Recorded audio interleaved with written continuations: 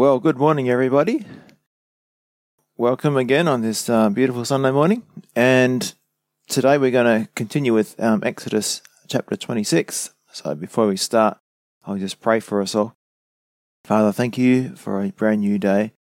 Thank you that you care for us and you love us. Thank you that you are constantly looking after us. And we're going to learn more today about the Ark of the Covenant and the mercy seat and what that means for us practically as far as us being able to be free from the penalty and power of sin.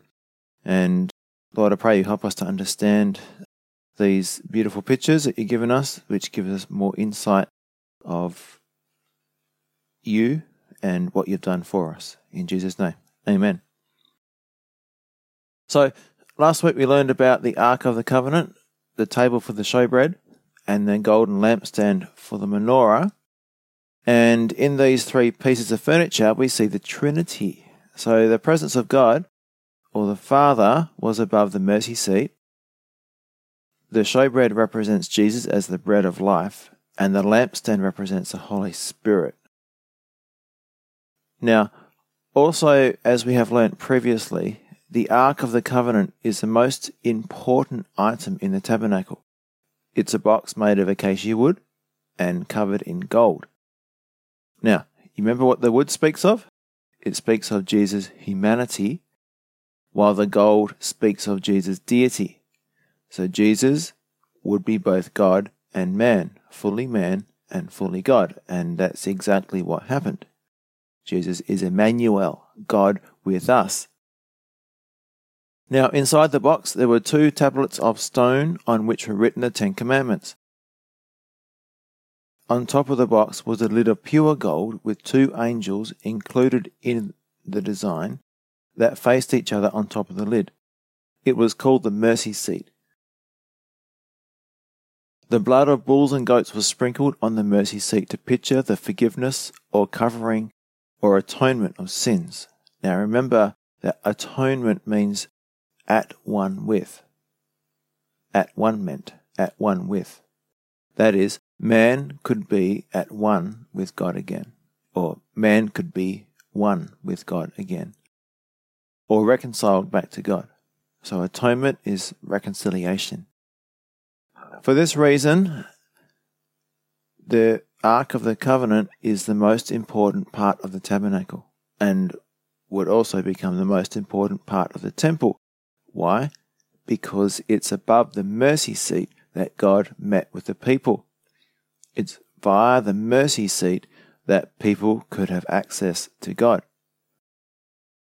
So it's really important that we come to understand that the mercy seat was the only way to come into God's presence. Now, we can go into the New Testament to find out why. The word mercy seat is the same Greek word translated as propitiation. Propitiation means payment. So mercy seat is the same as payment. Jesus' blood shed for us when he died on the cross is the payment for our sins. Without this payment for all the times we have done wrong things, we are all guilty before God. We have all broken God's moral law, the 10 Commandments, and all of us deserve to die. Now hang on, you say, I'm a good person, especially compared to Hitler and Stalin and, those nasty people. But we shouldn't be thinking like that. We need to be thinking more along the lines of how good I am not, rather than how bad I am. We all need to compare ourselves to God, who is perfect. So let's take a little test. We can ask ourselves these questions about the 10 Commandments. Have I ever told a lie? Have I ever stolen anything, including something simple like downloading music from the internet? Have I ever been disobedient to my parents or blasphemed God's name? You may say, well, I haven't murdered, but Jesus said that if you hate someone, then you have murdered, because it's not only our actions which are judged, but so are our thoughts, intents, and motives. Now, in the same way, Jesus said that if you have lusted, then you have committed adultery in your heart. The 10th commandment is also about our heart's desires when it says, do not covet, which means to want something that isn't yours. So you see that all humanity is in big trouble. We have all lied, stolen, lusted, coveted, hated. It's part of our human nature. Now, the Bible says that the penalty for breaking any one of God's laws is death. Now, that's a bit rough, you say? Well, Romans 6:23, for the wages or consequences of sin is death. So sin is defined as breaking any of God's laws, whether it be by thought, word, or deed. Sinning is rebelling against God. Now, the penalty or fine for breaking God's perfect law is death, defined as eternal separation from God in hell. So that's the death the Bible is talking about here. The penalty or fine for breaking God's perfect law is eternal separation from God. And we're going to talk about that more soon. Now, if we are honest with ourselves, then we will understand that we have all broken God's perfect moral law, the 10 Commandments, at least once. This makes us guilty of breaking God's perfect moral law and therefore destined to spend eternity suffering in the lake of fire, which is also called the second death. In fact, the Bible clearly teaches, in several places, that every person has broken God's law. There is not one person who hasn't. In contrast, God is so good that He is perfect, and so He will not accept anyone into His perfect heaven unless they also are perfect. Now, as we have already discussed, can any person be perfect? Well, no. And why not? Why is it that we are like the way we are? Why is it that doing the wrong thing comes naturally for us? Why is that? Well, when Adam sinned in the garden, his perfect nature,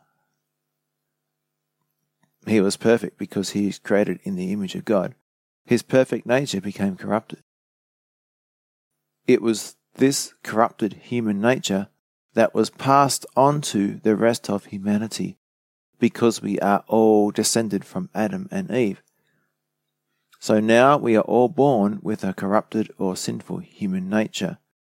So what does this mean? Well, God is selfless, we are selfish. God naturally looks out for other people, we naturally look out for ourselves.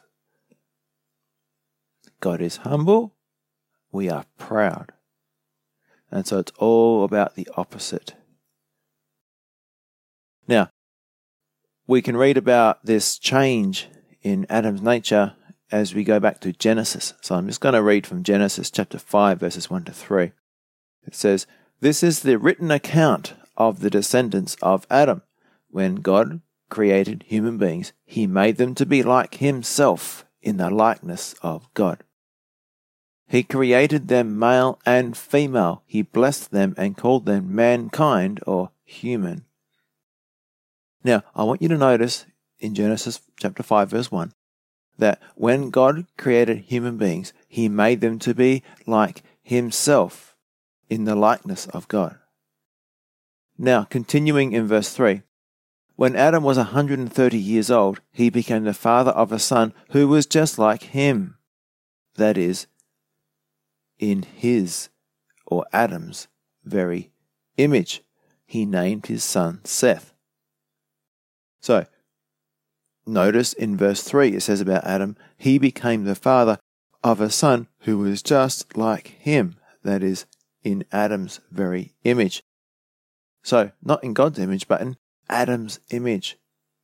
So there's been a change. Adam and Eve were created in the image of God, but everybody else is born in the image of Adam, which is a corrupted version of God's image or nature. So yes, we are still born or made in the image of God, but it's a corrupted version. The image has been corrupted because of sin. This means that instead of wanting naturally to do the things that please God and seek a love relationship with God like Adam and Eve did in the beginning, instead, we naturally want to run from God and do things that please ourselves instead of pleasing God. This rebellion against God is called sin. Now Romans 6:23 says, "For the wages of sin is death, but the free gift of God is eternal life through Jesus Christ our Lord." Now coming back to the mercy seat, this explains why the mercy seat is so important. It represents Jesus' death on the cross as the payment for the penalty of all the sins of the whole world. The single payment, the one and only, the once and for all payment for the penalty of all the sins of the whole world. Now here's an example to help explain this. If I do something wrong and break a law, and I receive a fine of $100 million or life in prison, I am in big trouble because I can't pay the fine. I'll be forever condemned by the law that I broke until I can pay the fine. And since I can't pay the fine, then I'll be forever condemned by the law that I broke. And what this means is that I'll spend the rest of my life in prison. I will be separated from the rest of humanity. I'll never be a free man again. I'll always be under condemnation. Sin brings separation. But what if some person comes into the courtroom and offers to pay my fine on my behalf? The judge will say, "The fine or penalty is paid, so case dismissed. You can go free. You are no longer condemned. You now have right standing with the law." So the mercy seat represents Jesus stepping into God's courtroom and paying our fine or penalty. For us, the fine is death. So Jesus gave his life for us so that we could live, so that we could go free. Now, is this all that God wanted to do? Or was there a bigger picture? Well, there's actually a bigger picture here. Our freedom from condemnation was not the most important thing that God was trying to achieve. That was just a means to an end. There was a reason why God wants to set us free from the condemnation of the law. It's so our love relationship with Him can be restored. Before Adam and Eve sinned in the garden, they loved God perfectly. Their love relationship with God was the whole point of their existence. They were completely satisfied and happy and content there in the Garden of Eden, just talking with and loving God. Their primary or most important goal in life was to love God. The whole world was perfect, no sickness, death, or sadness. They didn't do anything wrong. They wanted to obey all the commandments because that's all they wanted to do. But when they sinned, they were separated from God because they were no longer perfect. Also, the whole creation was cursed, and for the first time, there was death in the world. The relationship or friendship with God was broken. But God had a plan. And this is a fantastic thing. Right from the start, God set up animal sacrifices where people would confess their sins over the animal, which in effect was them transferring their sins to the animal. Now, this is just a picture, right? So the person's sins is symbolically transferred over to the animal. Now, because the person's sin was transferred to the animal was now guilty and therefore had to die. And this is the important part. The innocent animal, the animal who had done no wrong, was killed in place of the man because the animal had now become sinful. It now bore the man's sin. This is a beautiful picture of how God would punish sin without punishing us sinners. Again, this is an awesome picture of how God punished sin without punishing sinners, us humans. Of course, the death of the animal could never bring true forgiveness. It was only ever a picture, but a good picture because it reminded people again and again of the serious consequences of sin. It all pointed to Jesus' death on the cross. Our sins would literally be placed on him. He would literally, not symbolically, become sin, and God would literally punish him instead of us. Jesus was the real deal, the once and for all sacrifice for our sins that all the other animal sacrifices pointed to. So how do we receive this gift of forgiveness that results in us being reconciled to God, our friendship with God restored? Well, first we need to recognize that a human nature is flawed or evil, is corrupt, that by nature it hates God and only wants to please itself. We are all selfish by nature. In contrast, God is selfless. We need to decide to stop living the old sinful life, seeking to please ourselves, and instead follow God's ways and choose to love Him with all our heart, soul, mind, and strength, and seek to do the things that please God. This is called repentance, a change of direction. We do a U-turn in life. We do a 180. We agree with God that His ways are right and our ways are wrong. We make a decision to leave our old life behind. We also need to understand that Jesus' death on the cross was the payment for our sins. And if I accept and put my trust in this free gift of forgiveness, then I can be declared innocent or not guilty in God's sight. The Heavenly Father will see me as being perfect. He will adopt me into His family and I will spend eternity with Him. It will be just incredibly glorious. No more death, pain, sadness, or sickness.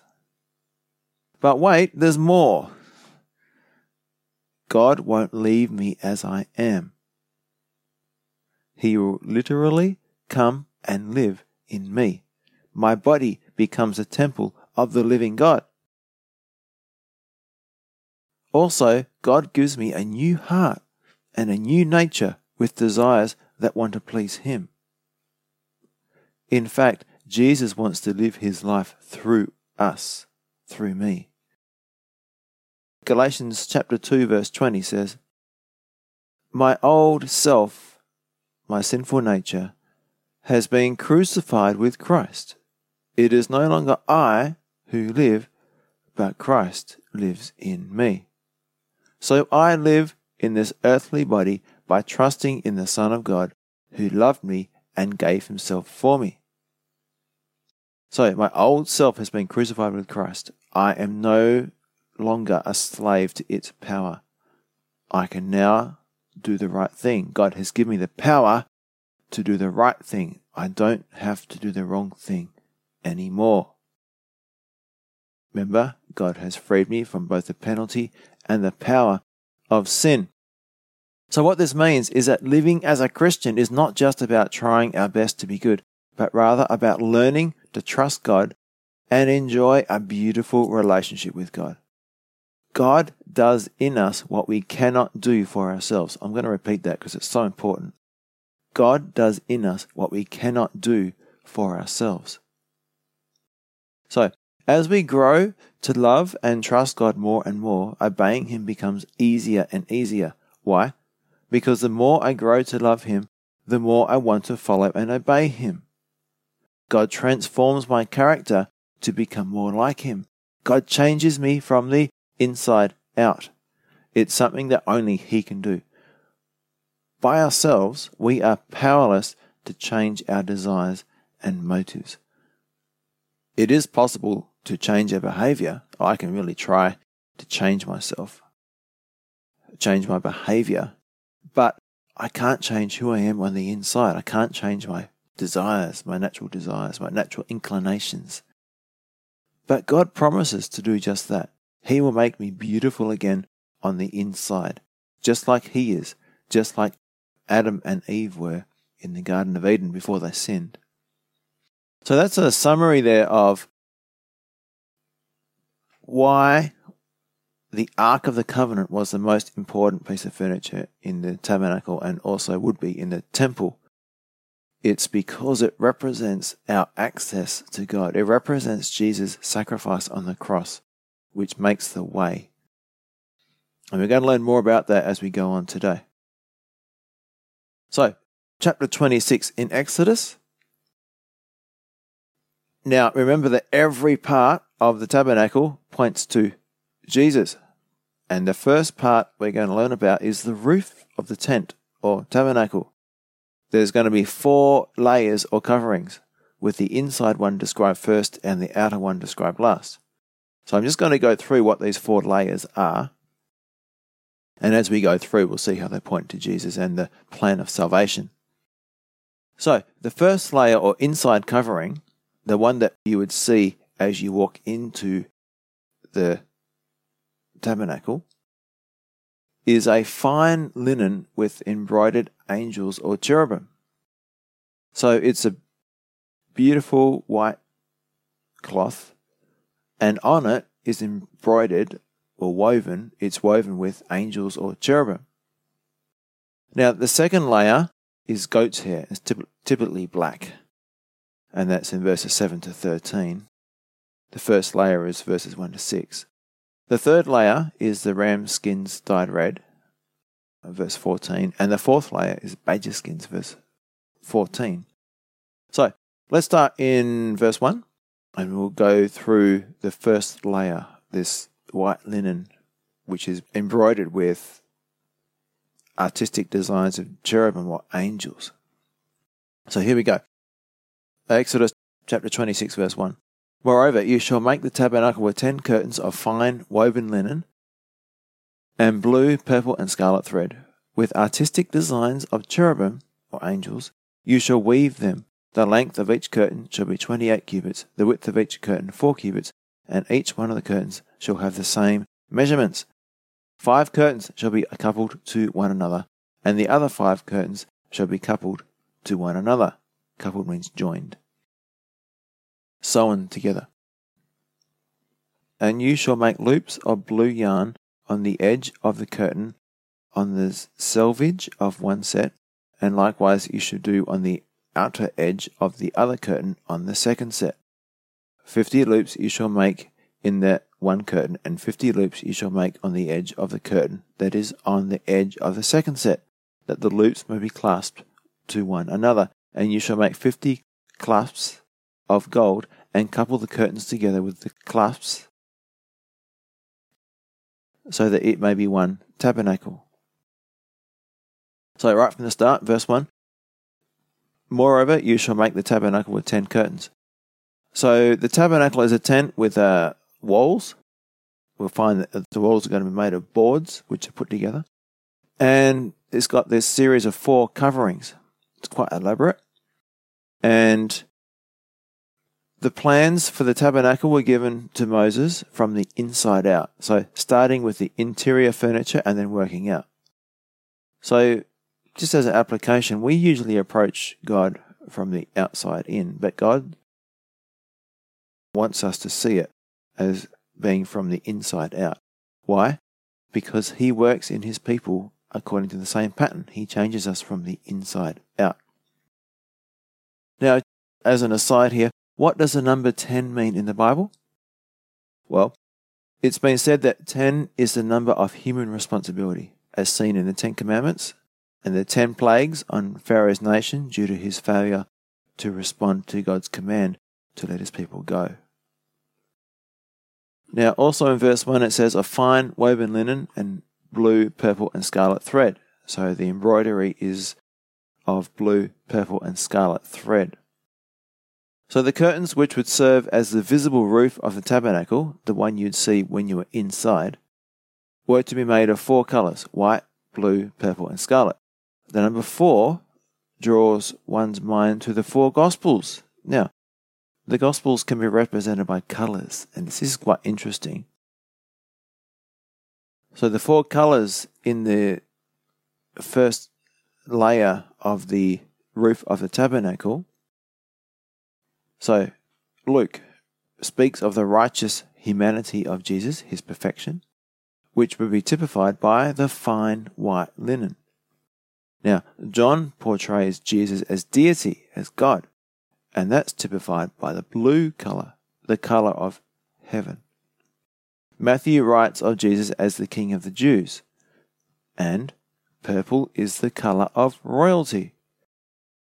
Mark speaks of Jesus as a suffering servant, and we see that in the colour scarlet or red.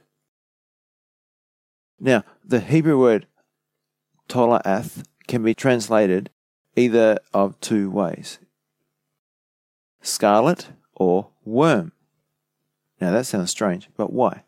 Well, because in Old Testament times, when people wanted to dye something scarlet or red, they would dip the material in ground up worms, these special worms, and the material would take on a scarlet colour. Now, this is not just here, but also in Psalm 22 verse 6. It says, "I am a worm and not a man." Now, this was prophetically speaking of Jesus on the cross. Now, I just quoted from Psalm chapter 22 verse 6. And the word used there for worm is the word tola'ath. A most fitting word. Why? Because to reproduce, the tola'ath or worm would fasten itself on the limb of a tree and die in the process of giving birth. As it died, it left a red spot that, according to the New International Bible Encyclopedia, turned white after 3 days and flaked off like snow. Now, Isaiah chapter 1 verse 18 says, "Though your sins be as scarlet, they shall be as white as snow." The picture is perfect. Jesus willingly allowed himself to be fastened to a tree that we might be born into his family. He sacrificed his life that we might live. Now, 3 days later, he rose again, and our sin that was scarlet was washed white as snow. Remember the red spot after 3 days turned white and then flaked off? It makes sense that scarlet was one of the colours in the tabernacle and in the clothing of the priest. Now also in verse 1 it says, "With artistic designs of cherubim or angels you shall weave them." So the designs on this covering were visible only from the inside of the tabernacle. And it's like a picture of heaven. If you're in heaven, you'd see lots of angels flying around, or just around. And that's exactly what you saw when you're inside the tabernacle. It's a picture of heaven. Now, verses 2 and 3, it says, "The length of each curtain shall be 28 cubits, and the width of each curtain 4 cubits. That's approximately 14 meters by 2 meters, each curtain. And every one of the curtains shall have the same measurements. 5 curtains shall be coupled to one another, or sewn to one another, and the other 5 curtains shall be coupled or sewn to one another." So, basically, you have 10 curtains, each one being 42 feet or 14 meters long and 6 feet or 2 meters wide. They were first joined in sets of 5, sewn together in sets of 5, and then joined together to produce a covering that is in total 60 feet or 20 meters by 42 feet or 14 meters. Now, this fabric is in 2 sections. And it's just like the 10 Commandments are written on 2 tablets of stone. It could be, and this is a bit of a speculation here, but it could be that there was still a gap between the curtains because, although the law of the Lord is perfect, it is impossible to live up to, leaving an impassable gap for any who have tried. And we'll come back to that. Verses 4 to 6, "And you shall make loops of blue yarn on the edge of the curtain on the edge of one set, and likewise you shall do on the outer edge on the other curtain of the second set. 50 loops you shall make in one curtain, and 50 loops you shall make on the edge of the curtain that is on the end of the second set, that the loops may be clasped to one another. And you shall make 50 clasps out of gold, and couple the curtains together with the clasps, so that it may be one tabernacle. So, make 50 clasps of gold and couple the curtains together with the clasps. The sets of 5 curtains were not to be sewn to each other, but joined by a system of loops on the fabric and gold clasps, to link the loops from one set of 5 curtains to the other set of 5 curtains. Now, number 50. What does the number 50 mean? 50 is the number of salvation, as some say, as seen in the year of Jubilee, which occurred every 50 years, when all debts were cancelled, and you find that in Leviticus chapter 25, verse 10.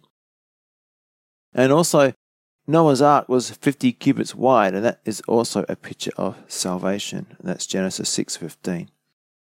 Now the curtains were held together not with fasteners of wood covered with gold, but by pure gold, just as our lives come together and make sense, not through a mixture of our efforts at keeping God's law, but solely through His salvation by His grace. And verse 6, so that it may be one tabernacle. So as I was saying before, there's this principle of unity, so that it may be one tabernacle. God is using us as a picture of unity. So the Bible speaks of unity in diversity. It's the same idea of Romans 12:5, which says, we being many are one body in Christ and individually members of one another. Now we get to the second covering, which is the goat's hair, and the second, third, and fourth coverings will all be the same dimensions. It says in verse 7 through 13, you shall also make curtains of goat's hair to be a tent over the tabernacle. You shall make 11 curtains. The length of each curtain shall be 30 cubits, and the width of each curtain 4 cubits, and the 11 curtains shall all have the same measurements. And you shall couple 5 curtains by themselves and 6 curtains by themselves, and you shall double over the 6th curtain at the forefront of the tent. You shall make 50 loops on the edge of the curtain that is outermost in one set, and 50 loops on the edge of the curtain of the second set. And you shall make 50 bronze clasps. Put the clasps into the loops and couple the tent together, that it may be one. The remnant that remains of the curtains of the tent, the half curtain that remains, shall hang over the back of the tabernacle, and a cubit on one side and a cubit on the other side of what remains of the length of the curtains of the tent shall hang over the sides of the tabernacle on this side and on that side to cover it. So these goat's hair curtains or roof of this tabernacle, instead of 10, there's now 11. And they're a bit wider as well. So basically, if you think of it hanging over the edges all the way around. Now, what colour were these goat skins? Well, Middle Eastern goats are usually black. So this would most likely be a black goat hair covering or goat skin covering. And you shall make 50 bronze clasps and put the clasps into the loops and couple the tent together that it may be one. So, not gold, but now brass. So think of it. Black is a picture of sin, and sin must be judged. Brass means judgment, or represents judgment.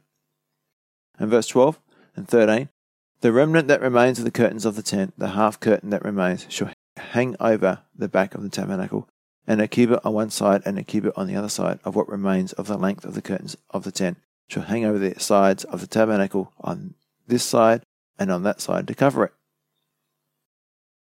So, basically this goat's hair covering was wider by about 1 meter. So you had like half a meter going over the edge, and it completely covered the fine linen covering. So the fine linen layer, which had the cherubim or angels embroidered into it, was completely covered completely blocked out from the outside by this dark covering of goat's hair. You couldn't see it.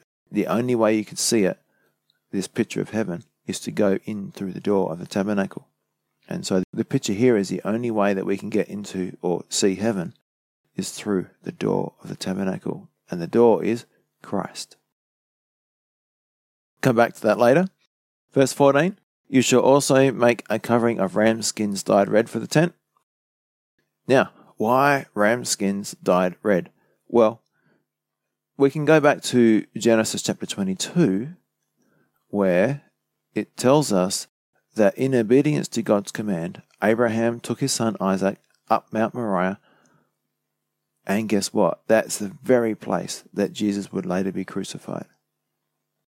And what did God tell Abraham to do with Isaac, his son? He told him to sacrifice him. So here is Abraham ready to plunge the knife into the chest of his son.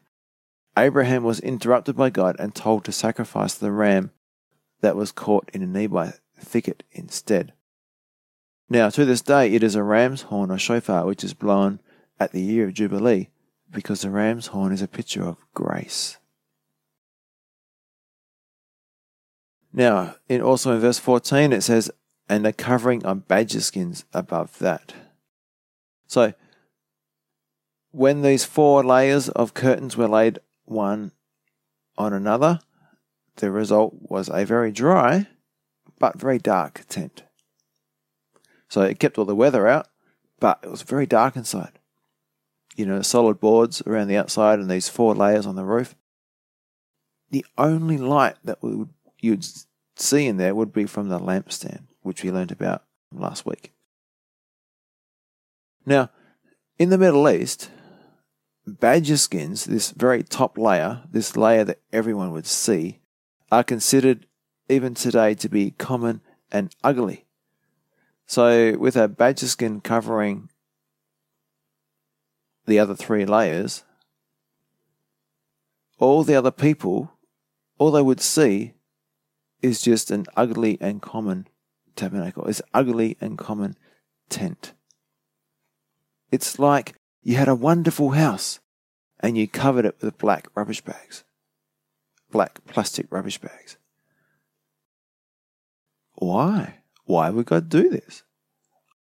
Why not make it beautiful? Well, remember that this is pointing to Jesus. Jesus, God with us. Now, what does Isaiah 53:2 say about Jesus? It says that there is no form or comeliness that when we see him, we should desire him.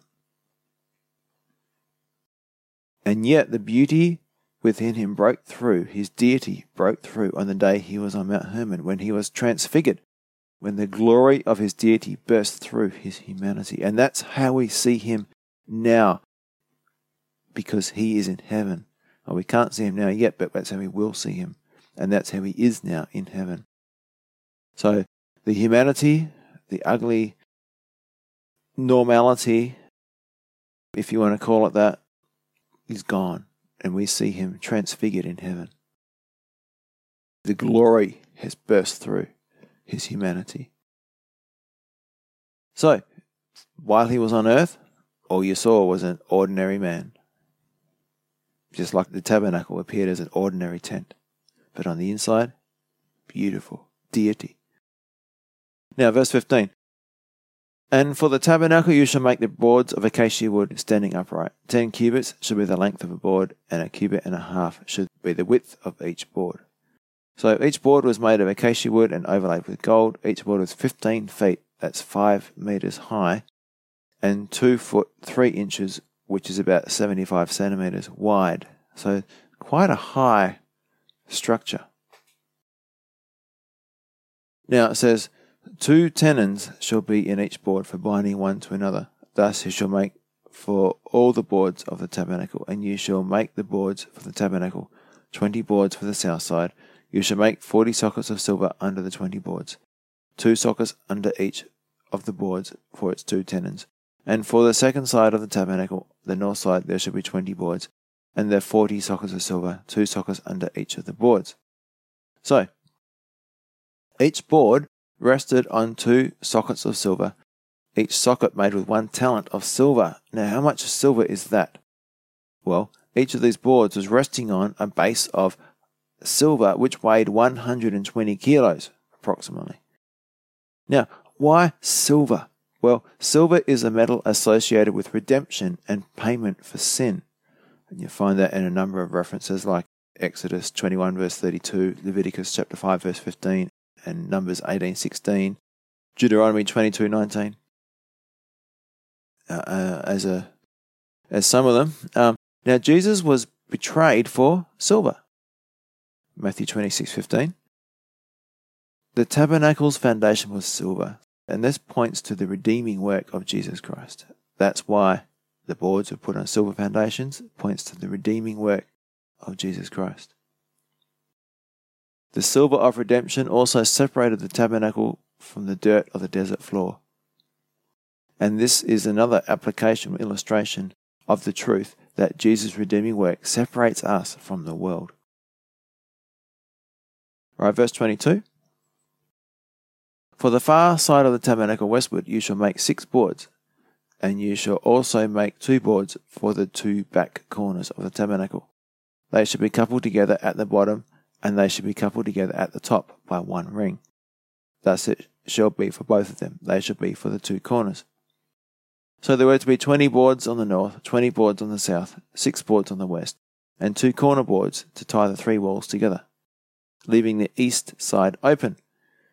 So when Christ comes, from what direction is he going to come? Does anyone know?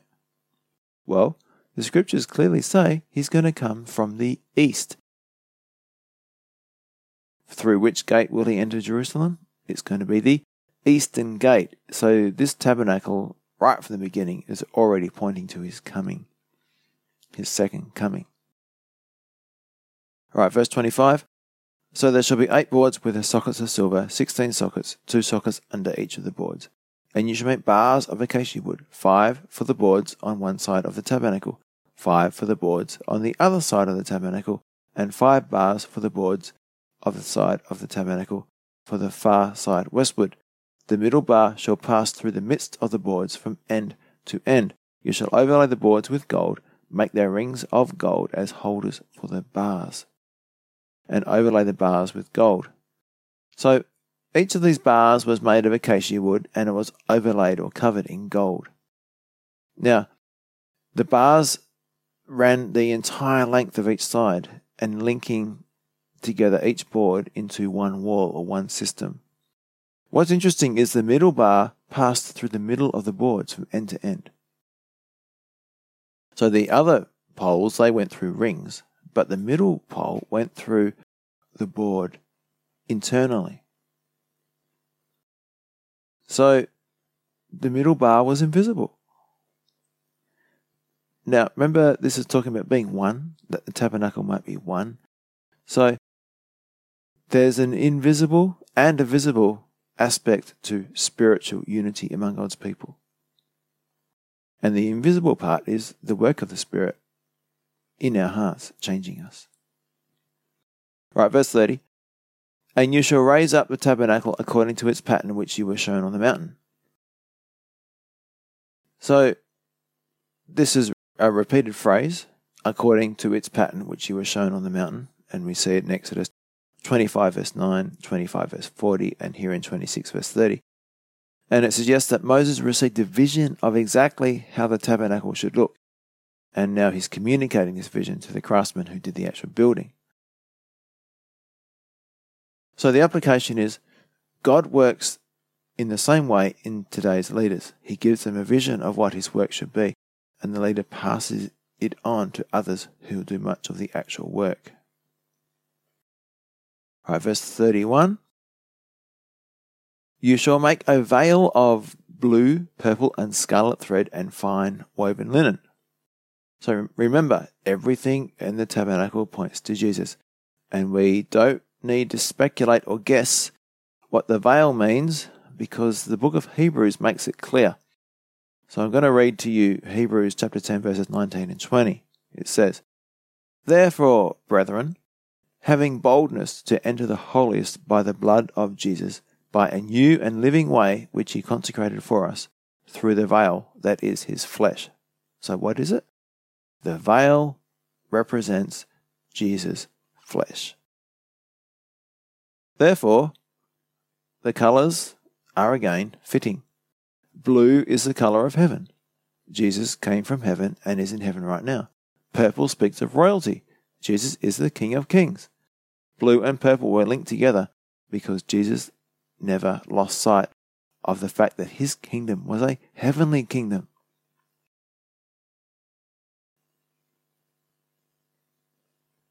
Now,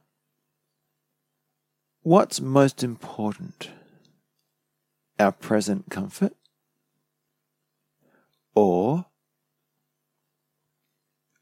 how we will be in heaven? How are we going to function in heaven? Well, Jesus wants us to enjoy heaven for eternity. And the way that happens is that we are prepared now. So if things don't work out the way we think they should, we need to keep this in mind. There's a bigger picture. The scarlet, which speaks or represents the sacrifice of Jesus on the cross, it reminds us that the one who laid down his life will continue to do what is best for us. Because Jesus' plan for us is not just on this earth, but for eternity. He's doing what's best for us for eternity. And the final colour there is the white linen. It speaks of righteousness. Our human nature is depraved, infected by sin. Jesus, on the other hand, lived such a righteous life that Pilate could find no fault in him. Luke 23 verse 4. And even Judas had to admit, I have betrayed innocent blood. Matthew 24 verse 7. Now verse 31, again it says, it shall be woven with an artistic design of cherubim or angels. So, like the curtains that made up the roof of the tent, cherubims or angels were to be embroidered into the veil, speaking of the angelic presence in the heavenly realms. In verse 32 and 33, you shall hang it upon 4 pillars of acacia wood overlaid with gold. Their hooks shall be gold, upon 4 sockets of silver. And you shall hang the veil from the clasps. Then you shall bring the ark of the testimony in there behind the veil. Verse 33b, or the second part of verse 33, the veil shall be a divider for you between the holy place and the most holy. So the veil separated the tent into 2 compartments. The first compartment was the holy place, which was the larger room, which you entered first. And in there you would find the table of showbread, the lampstand, and the altar of incense. The second compartmental room was the holy place, a smaller room with the Ark of the Covenant. Now, I want to come back to the veil. What does the Bible teach about the veil? Well, the veil was a barrier, and no priest could go beyond the veil into the most holy place except the high priest. And he could only enter once a year on the Day of Atonement. And he had to take a sacrifice and do all this stuff.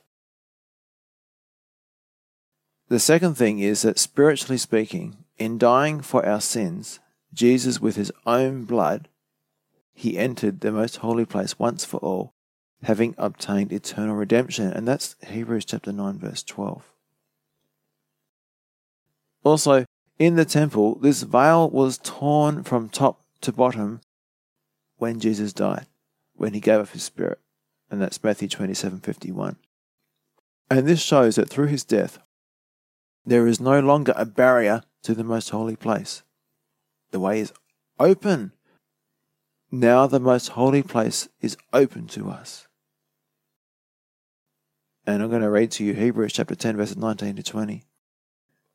Brethren, having boldness to enter the holiest, the Holy of Holies, by the blood of Jesus, by a new and living way which he consecrated for us, through the veil, that is, his flesh. So the torn veil that Matthew 27 verse 51 talks about also symbolizes the broken body of Jesus through which we have access to the most holy place. So what is the application for us? Well, just as the beautiful veil which portrayed Jesus so perfectly separated the priests from the Holy of Holies, where the Shekinah glory of God dwelled, it is the very loveliness and beauty of Jesus which keeps people from experiencing the glory of God, because, compared to him, even our most noble attempts at righteousness are as filthy rags.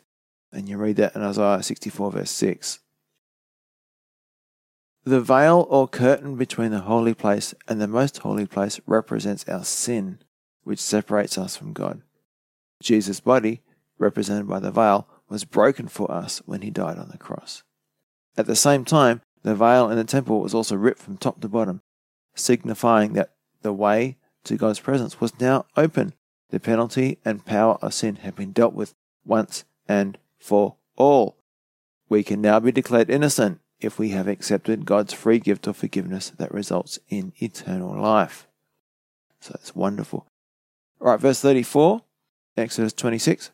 You shall put the mercy seat upon the ark of the testimony in the most holy. You shall set the table outside the veil, and the lampstand across from the table on the side of the tabernacle toward the south, and you shall put the table on the north side. So the Ark of the Covenant is here called the Ark of the Testimony, and it's behind the veil in the most holy place. It's the only piece of furniture in there. Now, set the table outside the veil. So the table of showbread was on the north side of the tabernacle. That's on the right as you enter the tabernacle. And the lampstand was toward the south, which is on the left. And you'd have the altar of incense right outside the veil. Now, an application for us. The furniture in the holy place spoke of three obligations of walking with God, three responsibilities that we have. They are prayer, represented by the altar of incense, fellowship, represented by the table of showbread, and to receive illumination from the Holy Spirit, which is the lampstand. Right, verse 36. You shall make a screen for the door of the tabernacle woven of blue, purple, and scarlet thread and fine woven linen made by a weaver. So this has the same colour scheme as the veil which separates the holy place from the most holy place. It's a white cloth embroidered with blue, purple, and scarlet yarn. And it's the only way to enter the tabernacle. There's only one way in. So the application for us, the tabernacle had only one door, for Jesus is the single door. John chapter 10 verse 9. He is the only way to the Father. Acts 4 verse 12. It's like God is saying, I'm going to keep it real simple, real basic. There is only one way to heaven. There's just one door. It's my Son. It's Jesus. All right, let's move on to verse 37. And you shall make for the screen 5 pillars of acacia wood, and overlay them with gold. Their hooks shall be gold, and you shall cast 5 sockets of bronze for them. So the door was to be held up by 5 pillars, because 5 is the number of? 5 is the number of grace. And it is only by grace that we are saved. Ephesians 2:8. But notice that the 5 pillars were to be held with sockets of brass. Brass is a metal of judgment. It represents judgment. So the door would point to the fact that although grace is free, it's not cheap. Although grace is free, it's not cheap. It cost Jesus everything to save us. Jesus absorbed the judgment that should have been ours when he gave his life that we might live. Jesus paid a debt that he didn't owe. We had a debt we could not pay. Now, to finish, I just want to go through Psalm 85 verses 7 to 11. And the reason is that there's an awesome application here of what the Ark of the Covenant represents.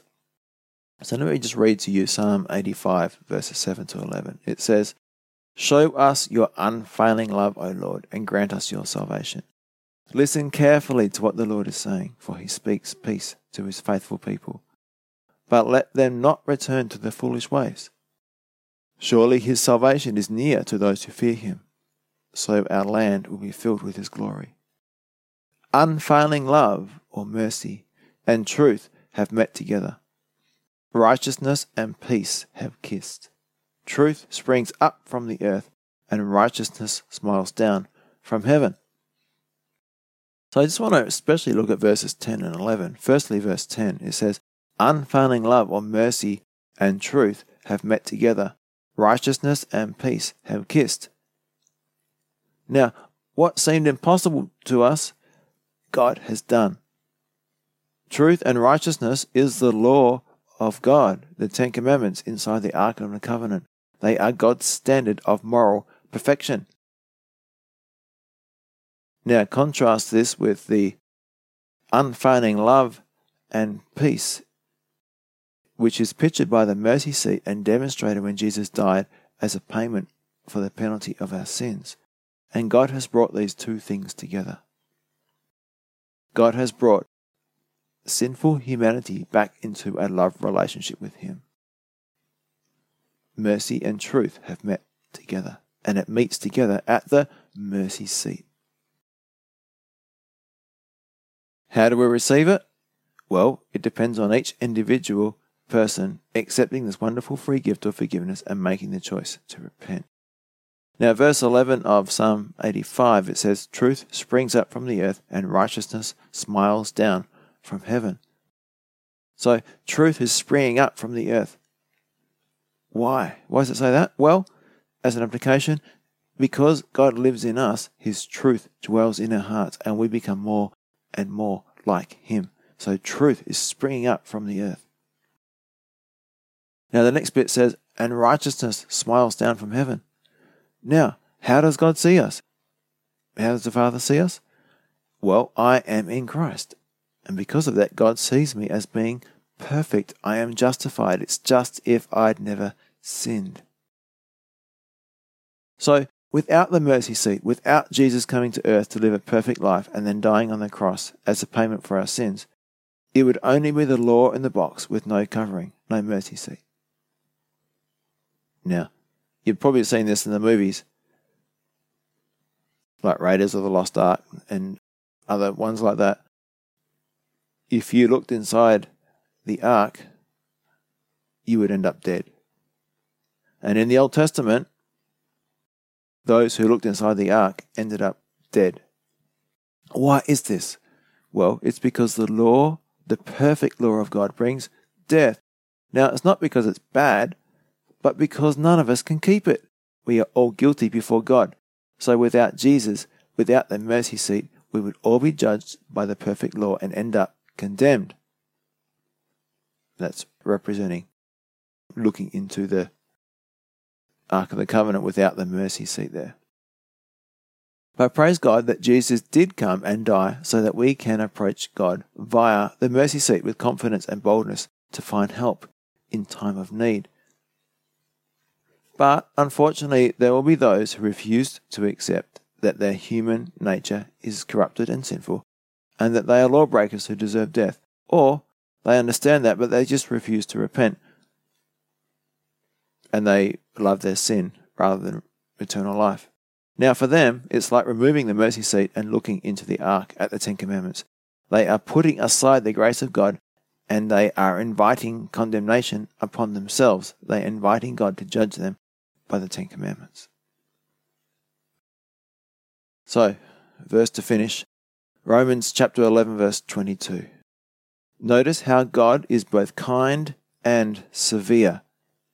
He is severe towards those who disobeyed, but kind to you if you continue to trust in his kindness.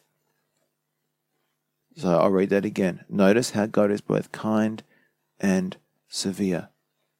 He is severe toward those who disobeyed, but kind to you if you continue to trust in his kindness. So when we trust in God, we are trusting in his kindness. Not in our goodness, but his kindness, his grace.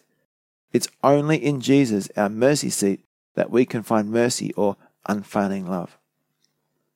When a person refuses to trust in God, they will experience the severe condemnation of the law. Let's pray. Lord, I thank you for your kindness. I thank you that your kindness is available for every single person if we would just look to you and receive your kindness, receive your grace, receive your mercy, receive the forgiveness that you have made available to us at such a great cost.